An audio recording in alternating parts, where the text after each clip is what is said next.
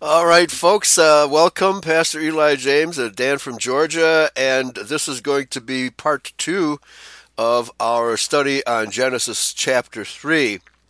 But first, we're going to go into a study because I've been getting a lot of questions from people recently as who initiated the two-seed line doctrine or the serpent seed doctrine. And my answer has always been Gerald L.K. Smith, who was a Klansman based in Shreveport, Louisiana, and a very famous preacher, had radio shows, millions of people listening to his radio shows. And he apparently taught it to Swift and Comparet.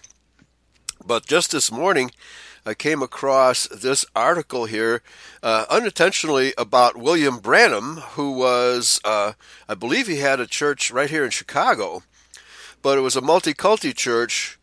But it said in this article here that he was taught the serpent seed line doctrine by a guy named Roy E. Davis. So, Dan, you want to pick up the story here? William Branham Historical Research? Sure. Okay. Preacher behind the white hoods. Okay. So Okay. Yeah. All right. Yeah. Go ahead. All right. Okay. Before William Branham led the Billy Branham Pentecostal Tabernacle, and during the time Roy E. Davis was causing quite a stir in the Jeffersonville, Indiana, and Louisville, Kentucky area due to his criminal and civil suits, William Branham and George d'Arc were elders in Davis's church, and it can be assumed that they aligned with Davis's doctrinal positions at the time. One doctrine that the Ku Klux Klan alleged was the idea that the original sin in the Garden of Eden was a sexual union between Eve and the serpent. Built upon this foundation was the notion that African Americans were the lesser race, paving the road towards convincing recruits of white supremacy. Roy E. Davis's rank in white supremacy groups such as the KKK and the Knights of the Flaming Sword, Christian identity doctrine would have been a focal point in his meetings. Okay, but it would not have been called Christian identity yet. You know, that terminology, hard to say who invented that term Christian identity or Christian Israel. Back to you. Early versions of William Branham's stage persona appeared to exclude and even outright reject Christian identity. Do you want me to read this quote by... Yeah, take it down to where he quotes Irenaeus against heresies, because we want to demonstrate that the early church fathers actually taught this. Back to you. Okay. Now, it's been said, and I hope that my colored friends that's in here will excuse this remark because it's absolutely not right. The first time I ever met anyone in my life after I had been converted, I met Brother George d'Arc and them down there, and I was walked, and the Lord led me to a little place. And they were discussing where the colored man came from, and they were trying to say that the colored man, that Cain married an animal like an ape, and through there came forth the colored race. Now that's wrong. Absolutely, that's wrong. And don't ever stand for that. because there was no colored or white or any other different.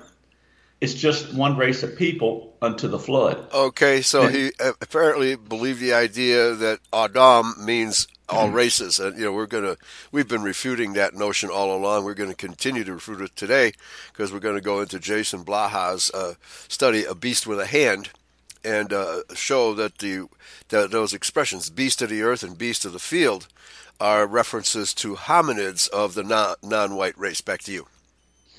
then after the flood in the Tower of Babel, when they began to scatter out, that's when they took their colors and so forth. They're all come from the same tree. That's exactly right. Adam and Eve was the father and mother, earthly, of every living creature of human being that's ever been on the earth. That's right. Black, white, pale, brown, yellow, whatever color you might be. And this comes from William Branham, 1957, October the 6th, Questions and Answers on Hebrews number 3. But that's Jewish doctrine. That's what the Jews taught. Okay. I disagree with that 100%. Right. So anyway, that's now apparently this was 1957. So, but he learned his ministry, I believe, in Chicago, was in the early teens of the early 1900s, and when and if he changed his doctrine, well, I'm not sure, but please continue because we're getting into Arkansas, where Shreveport, Louisiana, that area where the Ku Klux Klan was very strong. And apparently this doctrine actually originated with the Klan. Back to you. In 1958, the country was strongly divided on the issue of integration of black and white children into schools. 9 African Americans had enrolled in Little Rock Central High School at the end of 1957. During the course of 1958, the issue of integration went all the way to the Supreme Court. The KKK and other white supremacy groups were actively recruiting in Little Rock, Arkansas, to block integration, and had successfully convinced the public to keep the schools segregated. This became a key battle for civil rights in the United States, an event in the civil rights timeline known as the Little Rock Nine. The Federal Bureau of Investigation was working undercover in Little Rock, Arkansas at that time, and found Reverend Roy E. Davis at the center of the integration protests. The very same day of the vote, William Branham introduced his Christian identity doctrine to the public. It came only a few months after he denied the sexual union between the serpent and Eve. Branham rebranded Christian identity with his own title, The Serpent Seed. Okay, so apparently Branham invented the term the serpent seed, must have later rejected it or taught some kind of weird version of it, but it was apparently Roy E. Davis who was the inventor of this idea, and apparently this had been floating around within the Ku Klux Klan for some time. But Roy E. Davis was, I don't know if he ever wrote a book on it or a tract on it, I don't know, but I think we're tracing it back to, this would be the turn of the previous century, around 1900. Okay, back to you. Okay, just like it was on the serpent seed, but it's absolutely proven to be right. I got papers right here out of the paper where women right now, and even in some of the great dioceses, have got pictures of the original, a snake crawling on a woman's leg. And just in how it goes around her, she has all kinds of sensations and things, something a man could never touch her with this huge snake wrapping around her and so forth. That's exactly the truth, and it's going worse and worse, and will get worse. Serpent, which he was not, he could not have had the sex affair with her when he was a serpent. And that comes from William Branham, 1965, February 21st, in an article entitled Marriage and Divorce. Okay, so when he first starts talking, it sounds like he's taking the serpent doctrine literally, because he's talking about a serpent wrapping itself around Eve, right? But then he says, no, it's not. It could not have been a snake. It had to be a humanoid. Please continue. Interestingly, Irenaeus, whom Branham claimed to be one of these 7 church-age messengers, rejected the notion of Eve mating with the serpent as hearsay. In his book, Against Heresies, Irenaeus states, since the Father was incorruptible, he, Lalababath, who formerly called himself the Father, was a liar, and that, while Anthropos and the first woman, the Spirit, existed previously, This one, Eve, sinned by committing adultery. So actually, Irenaeus doesn't refute that. Irenaeus taught it, right? He says that this one Eve sinned by committing adultery. She couldn't commit adultery with Adam. Had to be with some other humanoid, right? And it couldn't have been with a literal snake either. No. I mean, that's just common sense, really. Right, and Branham is actually denying that that was a literal snake, although the quote that's put here, he was a preacher and he didn't have proper grammar, so this is a printed version of one of his. No, actually, this is what. Is it a sermon or is it an article? I'm not sure. But anyway, he didn't have proper grammar, and so it was probably tough to transcribe some of his sermons. In any case, it's very obvious that many of the early church fathers taught that Eve was seduced by some sort of being, and that's what Irenaeus here is teaching. Okay, so that this one Eve sinned by committing adultery. Okay, so that's probably where the two-seed line doctrine originated from, the clan, and I would say I'll have to do more research into it, but it looks like is Roy E. Davis is the one who taught it first, okay? And he taught it to William Branham, who taught his version of it. Okay, so now the interesting thing that continuing on with our study here, it's very important that this idea that the beast of the earth, as presented in Genesis chapter 1, and the beast of the field, which appears in Genesis 2 and 3, and especially in Genesis 3:1, where we spent the whole show last week just doing Genesis 3:1. So, but we need to get proof. Anybody who doubts that these beasts, these che creatures, in these two expressions, beast of the earth and beast of the field, are not bipeds. This article by Jason Blaha should shed your doubts. Okay, so please continue, and I'll share this with the people in the chat room. Okay. Do we want to pick up with Genesis 3:2 right now, or do we want to keep? Let's go. Yeah, Beast with a Hand by Jason Blaha. Oh, okay. Let me get there. Hang on just a second. Okay, and I'll put the link into the chat room here. Okay. Well, hang on. I got behind here. Okay. Yeah, it's in your chat area of Skype. But while you're looking, I'll just start. I got it. Oh, you got it? Okay. All right, very good. Oh, wait. No, we're not on serpent seed. We're on beast with a hand, right? Okay. Yeah, by Jason Blaha. And now I did a show on this subject, a solo show in July of 2019. And so when I did a search on this article is the first thing that comes up. And then my show about this article is the second thing that comes up. So that's good. It means that that message has gotten circulation on Google, because that's a Google search engine. But I'm sure it'll come up on any search engine. Okay, I got it. Sorry about that. I just got behind here. Okay, Greetings to you in Yahweh, Yeshua. In this Bible study is my intent to clarify what the scriptures say on the subject of man and beast. It is of the utmost importance that we make the distinction between man and beast and learn how the scriptures pertain to these two forms of being separately, as well as their relationship with each other. Those of you within the identity community will readily accept what the Bible tells us of this subject, and you may have already found this knowledge on your own. On the other hand, those who do not study the scriptures in the same detail as those of us whom hold the key of David and call upon the name of our Father Yahweh may not be as receptive to this crucial understanding of the scriptures.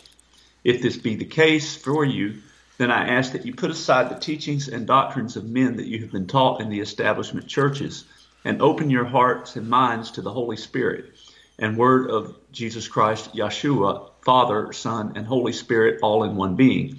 As always with all of my writings, you will notice that this Bible study uses the word Yahweh in the place of the Lord in all of the Bible quotes. This is not meant to confuse those who are unfamiliar with this word. Those who study Hebrew know that placing the words the Lord in the place of the name of God, Yahweh, in the English translations of the scriptures was a big mistake, considering that the name does not actually mean Lord. By changing Yahweh to the Lord, we reduce the name of the one true God to a mere title. And one must also bear in mind that the name of Baal or Baal means Lord or Master in Hebrew. You can confirm these facts for yourself. While reading the story of Moses and the Mount, you may have come across something strange. Exodus chapter 19, verse 13. There shall not an hand touch it, Mount Sinai, but he shall surely be stoned or shot through, whether it be beast or man. I shall not live. When the trumpet sounded long, they shall come up to the mount. A beast with a hand? Perhaps you are thinking this is a mistranslation, or perhaps it means touch in general rather than with an actual hand. Well, let us see what the Hebrew word hand was translated from. It comes from the Hebrew word yad, which is in the Strong's Hebrew word number 3027, which means an open hand as opposed to a closed one. How can a beast have a hand? To answer that, let's go back to the book of Genesis, in which the entire foundation of both the Old and New Testament is laid. Genesis chapter 1, verses 20 through 25. And God said, let the waters bring forth abundantly the moving creature that has life, and the fowl that may fly above the earth in the open firmament of heaven. And God created great whales and every living creature that moves, which the waters brought forth abundantly after their kind, and every winged fowl after his kind. In other words, bluebirds do not nest with mockingbirds, and sperm whales do not mate with blue whales. And God saw that it was good. And God blessed them, saying, be fruitful and multiply, and fill the waters and the seas, and let fowl multiply in the earth. And the evening and the morning were the fifth day. Let us bear in mind that these days are not literal days, but periods of time in which Yahweh created the heavens and the earth. And God said, let the earth bring forth the living creature after his kind, cattle and creeping thing, and the beast of the earth after his kind. And it was so. And God made the beast of the earth after his kind, and cattle after their kind, and everything that creepeth upon the earth after his kind. And God saw that it was good. Let us take a closer look at this phrase, beast of the earth. It is translated from the Hebrew words kai eretz, except for verse 25, in which it is kai adama, eretz meaning country, earth, field, ground, nations, land, wilderness, which comes from the Strong's Hebrew word number 776. Adama meaning country, earth, husbandry, or land, which comes from the Strong's Hebrew word number 127. Okay, it's interesting because my understanding is red dirt, Adama, as opposed to Adam. But yeah, this is close enough. All right, but usually that word Adama includes the definition red. Let me check that out in my Strong's Concordance to see if that's the case. Okay, go ahead. Okay. Take a look at this word che, which is Strong's Hebrew word number 2416, which means alive or a living creature. Now we will further explore Genesis and find out what Yahweh did after, much later, he created che kai eretz. Genesis chapter 1, verses 26 through 28, and God said, let us, yes, it says us, but that is another topic of another study, make man, which comes from the Strong's Hebrew word number 120, Adam, a human being, from the root word of Hebrew word number 119, also written as Adam, to show blood in the face, flush or turn rosy, in our image, after our likeness, and let them have dominion over the fish of the seas, and over the fowl of the air, and over the cattle, and over all the earth, and over every creeping thing that creeps upon the earth. So God created man, Adam, in his own image. In the image of God, he created him. Male and female, he created them. And God blessed them, saying unto them, be fruitful and multiply and replenish the earth and subdue it, and have dominion over the fish of the sea and over the fowl of the air and over every living thing that moves upon the earth. Once you start looking at the scriptures in the original tongue they were written in, it puts a new spin on things. We have been taught from the time we're old enough to sit in the pews at church that all two-legged speaking beings are descended from Adam and Eve. However, what the average Christian fails to recognize is that through careful research of the scriptures, one can determine how long ago Adam was created. The greater majority of biblical scholars agree that this was somewhere between 5,500 and 6,000 years ago.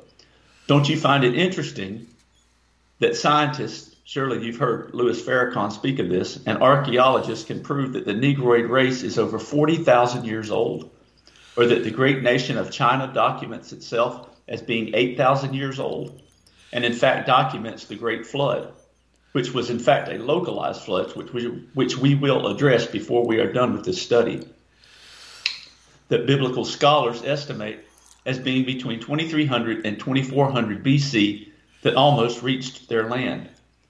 There are only three basic races of humanity according to most scientists: the Negroids, the Mongoloids, which are most Asiatic and most American Indians, the way the Navajos Indians recorded in their history that around the same time as the Great Flood, that the water level rose dramatically in their land but did not wipe them out. And the other race is the Caucasoid race. All others are variations or subtribes of these three, or are Mongolized mixtures of them. If the Negroid race is at least 40,000 years old, and the nation of China is 8,000 years old, the creators of it would have to be much older. And Adam was formed only 6,000 years ago. That leaves only you and I, the Caucasoid race. Please note that the meaning of Adam and its root meaning of the same spelling, but different pronunciation. If one takes the time to do a minute of a minute amount of research, one can easily conclude that only the Caucasoid race or part Caucasoid mongrels had the ability to blush. That's right. Okay, and that's basic Christian identity, two-seed line doctrine. Okay, because you cannot have a quick devolution of the race that blushes having resulted in blacks and Asians and whatnot from those two who show blood in the face. How's that possible? It isn't, especially after you read Genesis 1 and say kind after kind, right?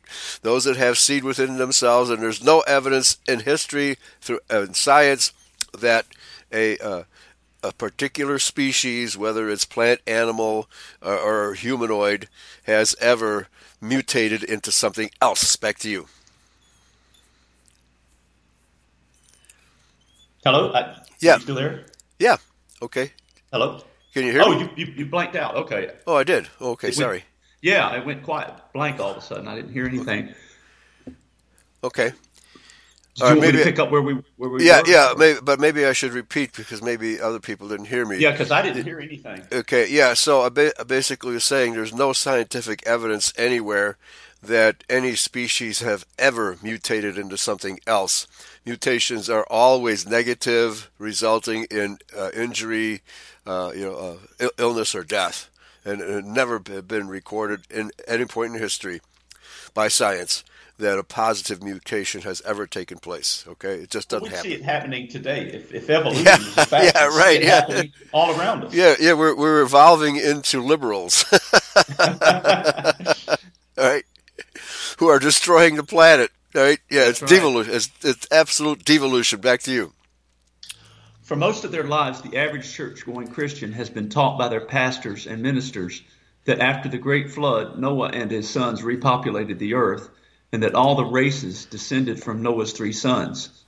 As we well know, Yahweh does not break his own laws of nature. As Branham taught, mistakenly, and as the rabbis teach. Yep, back to you. As he always describes such things as abomination in his word. Can a white woman give birth to an African or Asian baby? Not unless she has been fornicating with a Negroid or an Asian. In such a scenario, the child is not a Negroid or an Asian, but rather a mongrel, bearing the DNA of both races. Can a Negroid woman give birth to a pure Caucasian or Asian child? Not without such an embryo being implanted by a physician. Did not our Father in Genesis see that his creations had multiplied kind after kind, and say that it was good? Despite the laws of nature that our Father has so beautifully created, these preachers and ministers would have you believe that in less than 4,500 years, all three of these races have evolved from a common source. Tell an Antichrist evolutionist that the three basic races have evolved from a common source with their different bone and muscle structures in less than 4,500 years, and see what type of reaction you get from him. Well, they'll probably fudge a little bit because how else can they explain? They had to evolve, right? But from what? There's no evidence they evolved from monkeys. Absolutely none. Okay, back to you. If Adam and Eve were the first bipedal thinking creatures, then look at the following scriptures, bearing in mind that only Adam, Eve, Abel, who is now dead, and Cain were named as existing at the time. Genesis chapter 4, verses 14 and 15 state, Behold, thou hast driven me, Cain, out of this day from the face of the earth, from the entire earth or the immediate area. The word earth is translated from eretz, which we will touch upon later. And from thy face shall I be hid, and I shall be a fugitive and a vagabond in the earth. And it shall come to pass that everyone, who is this everyone, that finds me, shall slay me. And Yahweh said unto him, Therefore whosoever slays Cain, vengeance shall be taken on him sevenfold. And Yahweh set a mark upon Cain, lest any finding him should kill him. And verse 17, And Cain knew his wife, and she conceived, and bare Enoch, and he builded a city, and called the name of the city after the name of his own son, Enoch. Yeah. If Adam and Eve and Cain were the only human beings, using a modern definition of the term, how do we account for his wife? At this point, Eve had only brought forth Cain and Abel from her womb. Thus, we cannot say that a mature daughter of Adam departed from the land of Eden to marry Cain. Shortly thereafter, Cain built his city and had roughly as many generations of children as Adam before the deluge. Where did Cain find enough people to construct a city, which he had named and obviously ruled? The answer is simple if you think of the scriptures and the simplicity that our Father has written them in. From among the pre-Adamic peoples from whom he took a wife. He took them from among the Che, Kai, Eretz. There you go. Yeah, that's the only possibility. Okay. So, but rather than deal with the flood, we'll deal with that another time. Let's scroll down and where he has more examples of Che, and let's see, where does that start? Okay, yeah, let's take it down to where it starts talking about Genesis 7:4. Okay. And because he talks about the flood. We don't need to go into that today, but Genesis 7:4. For yet 7 days, and I will cause it to rain upon the Eretz 40 days and 40 nights, and every living substance that I have made will I destroy from the face of the Adamah. That is correct. Yahweh destroyed every living thing that dwelt in that land. There are many verses saying this same thing, and they're all true. For there is no untruth in the word. Allow the Holy Spirit that our Father instilled in each of us to speak to you on this matter as we delve deeper into this subject. In Genesis chapter 6, verse 4, it states there were giants, which comes from the Strong's Hebrew word number 5303, Nephil, meaning a bully, tyrant, or giant in the earth in those days. And also after that, when the sons of God, who were angels who sinned against Yahweh by this act, came in unto the daughters of Adam, and they bare children to them. The same became mighty, which comes from the Strong's number 1368, Geber, meaning powerful, warrior, tyrant, champion, chief, excel, giant. Okay. These were men which were of old, men of renown. These are the antediluvian giants. But did they survive this great flood? To answer this, we only need look in the Bible. Okay. All right. So, yeah, let's save that. I thought he had more examples of the word beast. Let's scroll down to Genesis 1:24. Now he's got more examples of the word che and behema coming up. Okay, that's what I was wanting to reference, which is close to the bottom. It's almost very near the end. I didn't realize the article goes into the flood to such a great extent. Okay, I got Yeah, it. Genesis yeah. 1:24. And God said, "Let the earth bring forth the living creatures after his kind, cattle and creeping thing, and the beast of the earth after his kind." And it was so. Verse 25, and God made the beast of the earth after his kind, and cattle after their kind, and every living thing that creepeth upon the earth after his kind. And God saw that it was good. Okay, and so we argued that the word beast is a very broad word defined as living thing or living creature. Okay, and It's really a horrible translation. It right, shouldn't even be in there, really. right. It should, sometimes they translate correctly, as saying living creature. Right? Okay. Right. All right. So, all right. Please continue. Now he's got some examples of the word beast and how it's used in Scripture and how these beasts have hands, feet, etc. Okay. Some of them, anyway. Yeah. Okay. Yep. Exodus 22, verse 19. Whosoever lieth with a beast shall surely be put to death. Leviticus chapter 20, verse 15.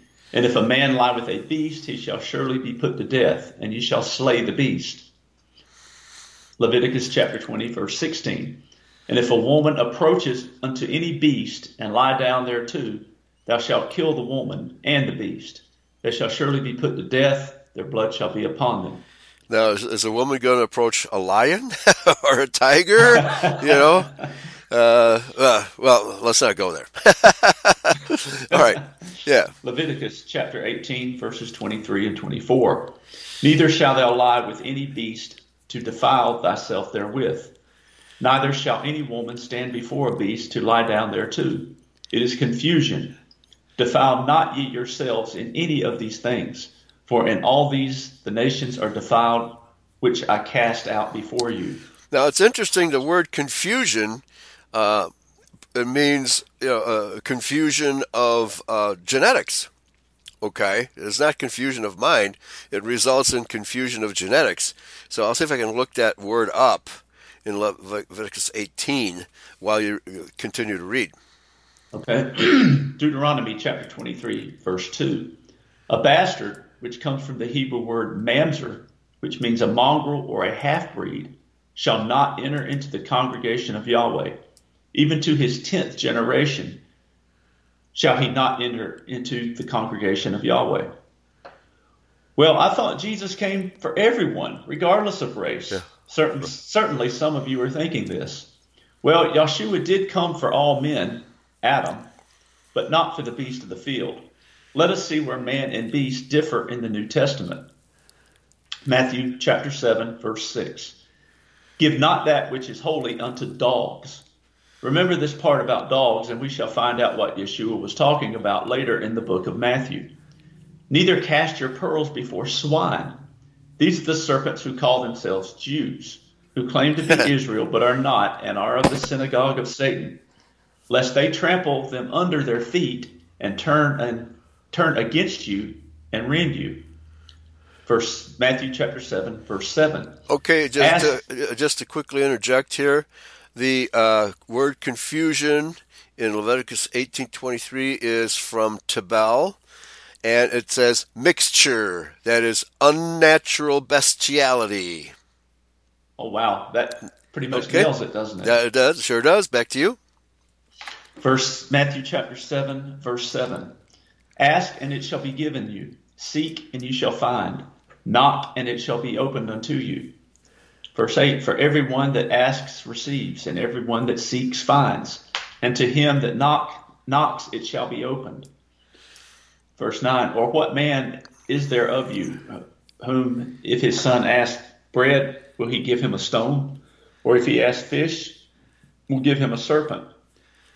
If ye then, being evil, know how to give food gifts unto your children, how much more shall your Father which is in heaven give good things to them that But ask but him? but this is very interesting because if you confuse the language, you confuse the offspring too, right? In order to convince us that we need to race mix with the other races, they have to define Adam as being all races. Okay? So with that Mm-hmm. one lie comes a suggestion that is permissible. However, from the word confusion in Leviticus 18:23, it says you cannot do that. You cannot do that. Let me go there, yeah, and I think the basic point we want to make is pretty much understood at this point. But here, let me just read verses 22 through 24 through 25 here, and actually through 26. All right, thou shalt not lie with mankind, but that's not Adam, that is Zakar, animals, male of another. It's implying of another species. Okay, thou shalt not lie, and this again bad translation. Mankind. All right, it simply means male, a male kind of whatever species. As with womankind, okay, so this is the it doesn't make any sense. Well, men are supposed to lie with women, okay, but thou Israelites are not to lie with. Okay, so I'm sorry. No, this is a prohibition against homosexuality here. Okay, verse 23: Neither shalt thou lie with any beast, and that's from Behema, to defile thyself therewith, neither shall any woman, and Isha, that's a female, stand before a beast, again, Behema, to lie down. It is confusion, talking about race mixing, confusion, unnatural bestiality. Verse 24, defile ye not yourselves in any of these things, for in all these the nations are defiled, which I cast out before you. That is, the Canaanites have been defiled by mixing, miscegenation. And verse 25, and the land is defiled, therefore I do visit the iniquity thereof upon it, and the land itself vomited out her inhabitants. This is why he instructed the Israelites to exterminate those Canaanites, which the Israelites failed to do. Verse 26, ye shall therefore keep my statutes and my judgments, and shall not commit any of these abominations, neither any of your own nation, nor any stranger. Now that a stranger comes from Ger, okay, not from Nachash.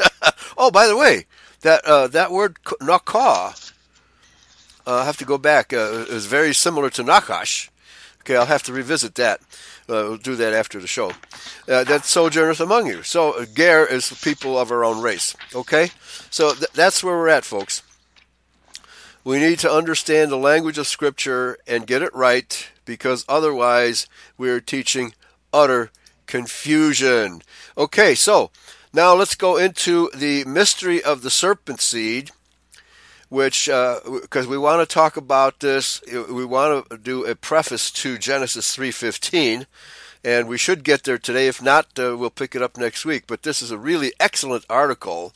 The author is not named, but the website is rmilivo.tripod.com. And so, but if you just type in the title, The Mystery of the Serpent Seed, it should come up in your browser, but I will share this with people in the chat room. This is a really good article. Let's do it. Let's do it, Dan. Okay, and the Lord God said unto the woman, what is this that thou hast done? And the woman said, the serpent beguiled me, and I did eat. And the Lord God said unto the serpent, because thou hast done this, thou art cursed above all cattle, and above every beast of the field. Upon thy belly shalt thou go, and dust shalt thou eat all the days of thy life.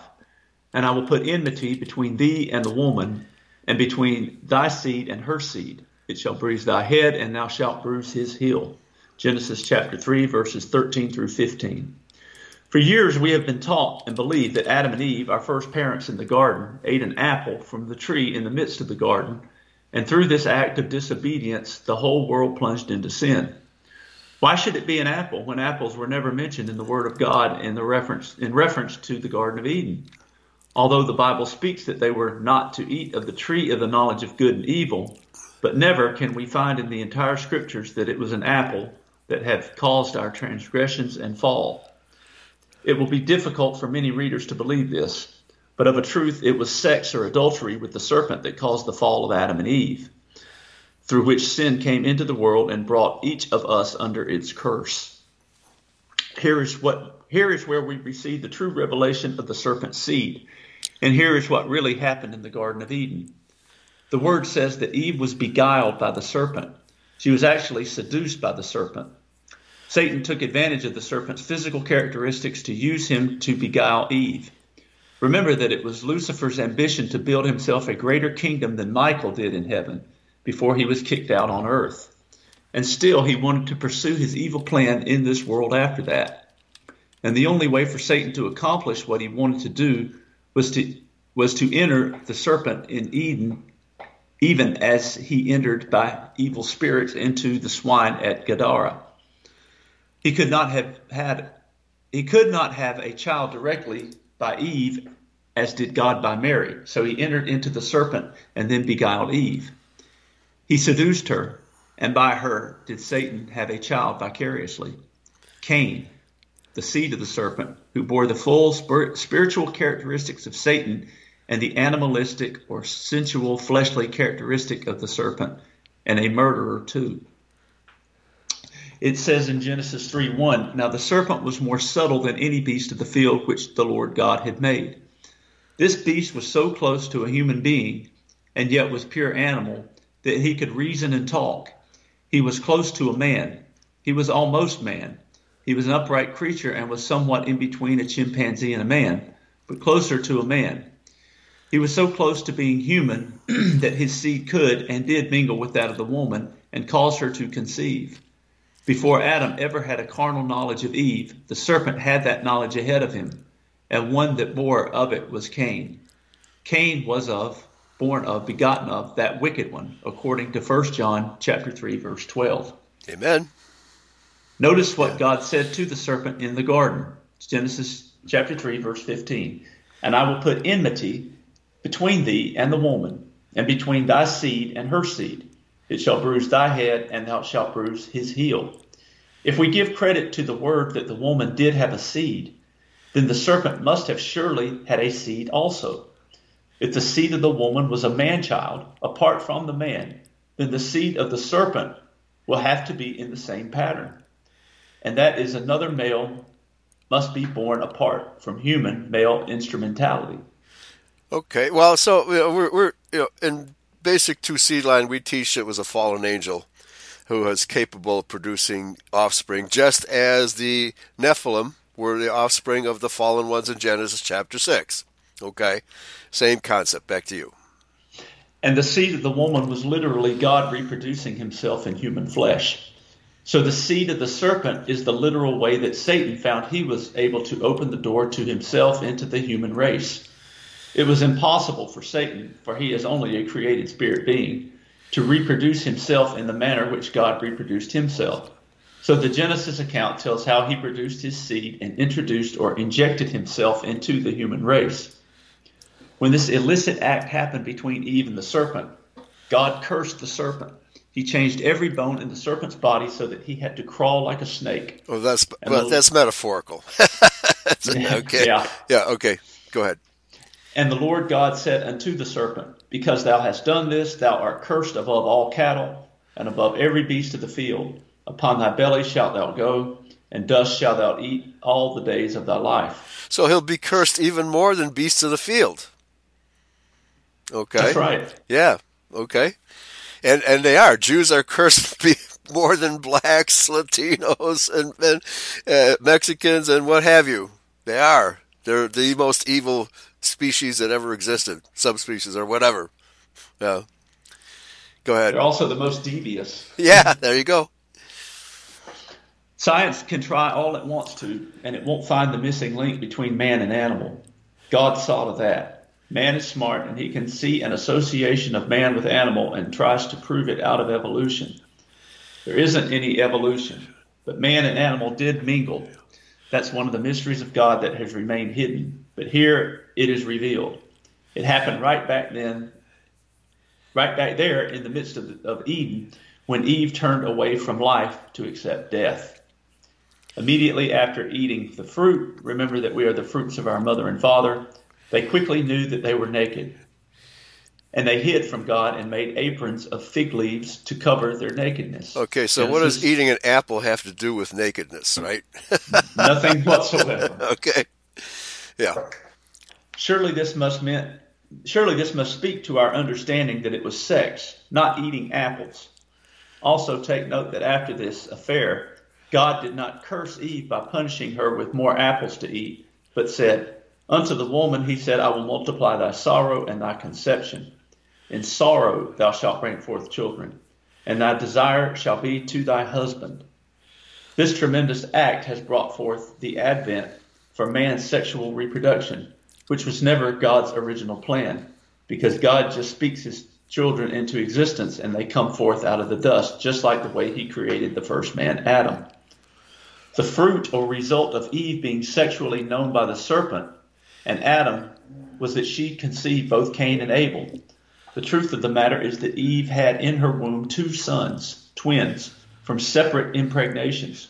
She was carrying twins, with Cain's conception sometime previous to that of Abel's. To those who think that this is not possible, let it be known that the medical records are replete with cases where women have carried twins who were of separate ova and separate insemination, with the fertilization of the eggs being days apart. And not only so, but some of the records show that the twins were fathered by separate males. Recently, worldwide coverage was given to a Norwegian mother who was suing her husband for support for herself and her twins, one of which was white and the other black. She admitted that she had a Negro lover. The 2 conceptions were about 3 weeks apart. In Beaumont, Texas, in 1963, the records again set forth a multiple birth wherein pregnancies were many days apart. In fact, so much that the woman almost died along with 1 child in childbirth. And those are called fraternal twins, but they're actually, there should be a separate word where the twins come from different fathers. I don't know. Heteropaternal superfecunduction is the actual scientific name of that. Yes. Twins from 2 different fathers. Yeah. Amen. So it's scientific. It's happened many times. Yeah. So they're not even fraternal twins. Identical twins come from the same father. Fraternal twins usually from the same father, but the heteropaternal stuff, that's different fathers. That's right. Back to you. From that time on, when Satan has successfully injected his seed into mankind, there has always been twins warring in the scriptures.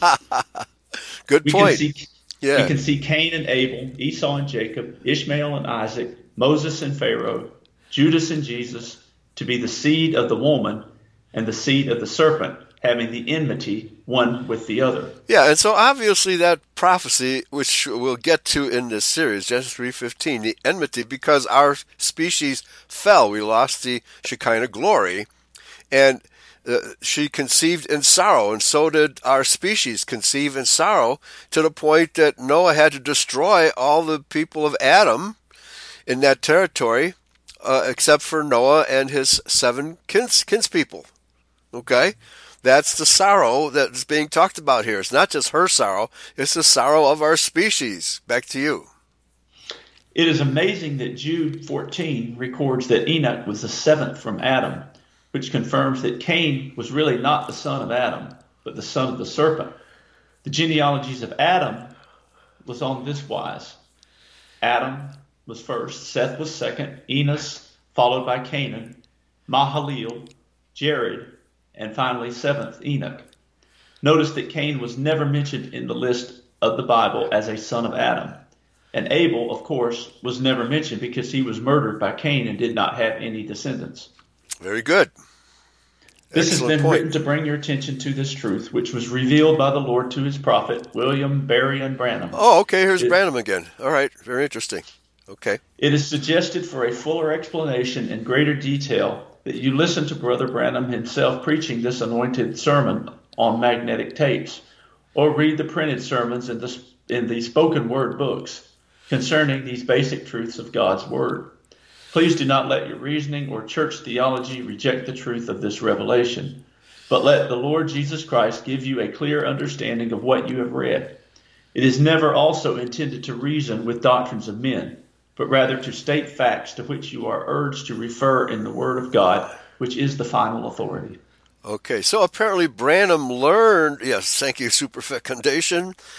So Branham apparently taught the truth of the two seed lines, but because he later on had a mixed race congregation, he watered it down.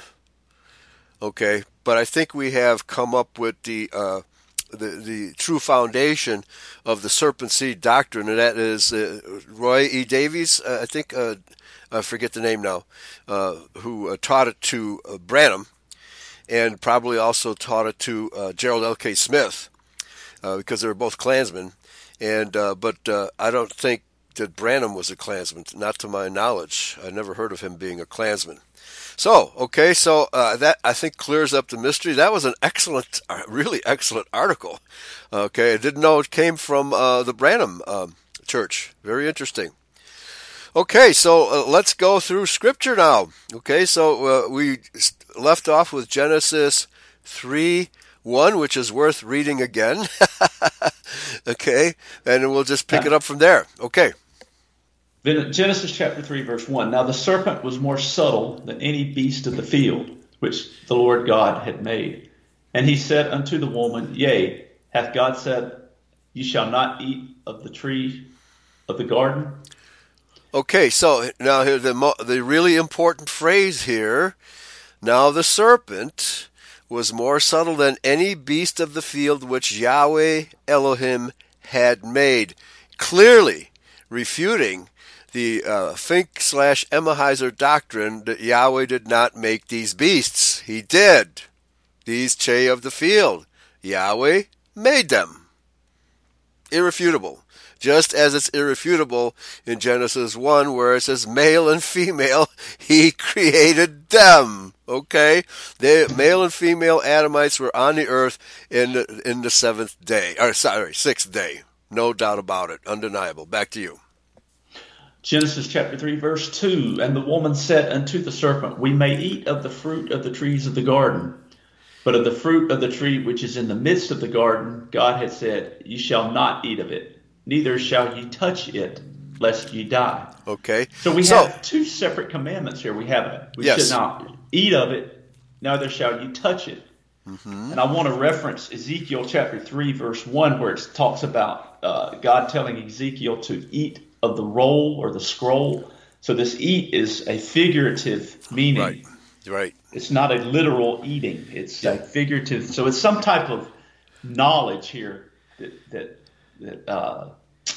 this eating means. Yeah, and again, you have to read very carefully. The same thing here applies to Genesis 4:1, because Eve is speaking here. But please continue with your point. Yeah, and I just want to say, the touching. Now that's a separate commandment altogether, and that comes from the Hebrew word naga. Right. And it actually means to lie with a woman. Right. And it's related to the word Nachash, right? Because in the Hindu scriptures, the Naga are the fallen ones. Mm-hmm. Okay? Yeah, so, okay, let's back up to verse 2. And the woman, that is Eve, said unto the serpent, We may eat of the fruit of the trees of the garden. So she is assuming that we're just talking about literal food. Okay? She's assuming that's what the serpent means when he's addressing her. But of the fruit of the tree which is in the midst of the garden, God has said, Ye shall not eat of it, neither shall ye touch it, lest ye die. Okay, so there's a fruit that you should not partake of, which is a better expression. Neither shall ye touch it. Well, I mean, what kind of fruit that you eat can't you touch or shouldn't you touch? That would be kind of difficult to eat it if you can't touch it, right? Yeah, right. Unless you're apple bobbing, but you're still going to touch it with your face. So right here, people should stop and say, "Well, what's going on here?" Well, there's two different kinds of eating going on here. Okay, one means literal eating, and that's Genesis 3:2, and the other means, as you say, the naga type of eating. Okay, and so if you touch an apple, you don't die. It's that the vast majority of fruit, literal fruit that you eat, you don't die. You may get sick if you eat the wrong fruit, right? But not by touching it. That's crazy. So here, even the word touch probably has naga. Yeah, okay. So, but if you start, if a white woman starts touching a black man and vice versa, you know what that leads to. Okay, so you're not even supposed to touch it. Back to you. Verse 4, and here we have our first lie of the Bible. And the serpent said unto the woman, Ye shall not surely die. Oh man. Oh yeah, yeah, yeah. You won't suffer. Okay, please continue. Yeah. Verse 5, for God does know that in the day that ye eat thereof, then your eyes shall be opened, and you shall be as gods, knowing good and evil. Well, that's another lie. Another lie, yep. Yeah, yeah. God doesn't know that. Well, now the word here is Elohim. Okay. So there may have been, because this is after the fall of Lucifer. We don't know when the fall of Lucifer occurred. That could have been eons ago. Okay. So that this could be a reference to the rebellious Elohim. Okay. Which he represents. He's speaking for them. Okay. That could be a true statement if that's what's intended. But certainly Yahweh Elohim never intended that. So that's how most people take it. That would be a lie. Yeah, and we can see from these verses that Adam and Eve were created to be immortal. That's right. That's right. It wasn't until they disobeyed God that they even had to suffer death. Yeah, yeah. And, so I was going to quote some passages from the Kabbalah because they're really juicy. But there's not. We don't have time for it today.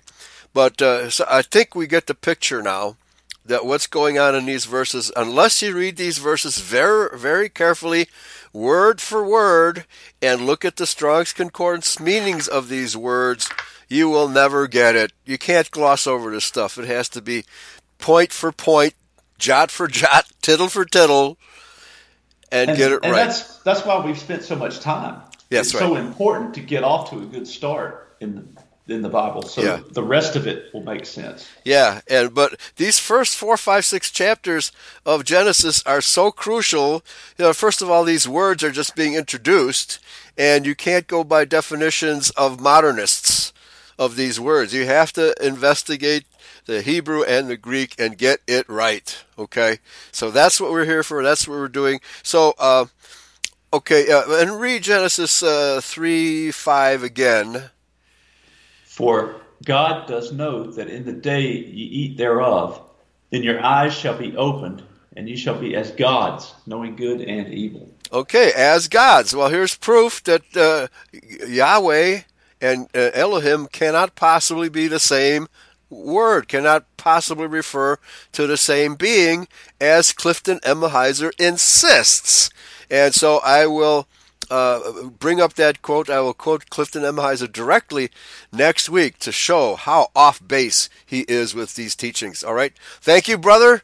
Great show. Thank you.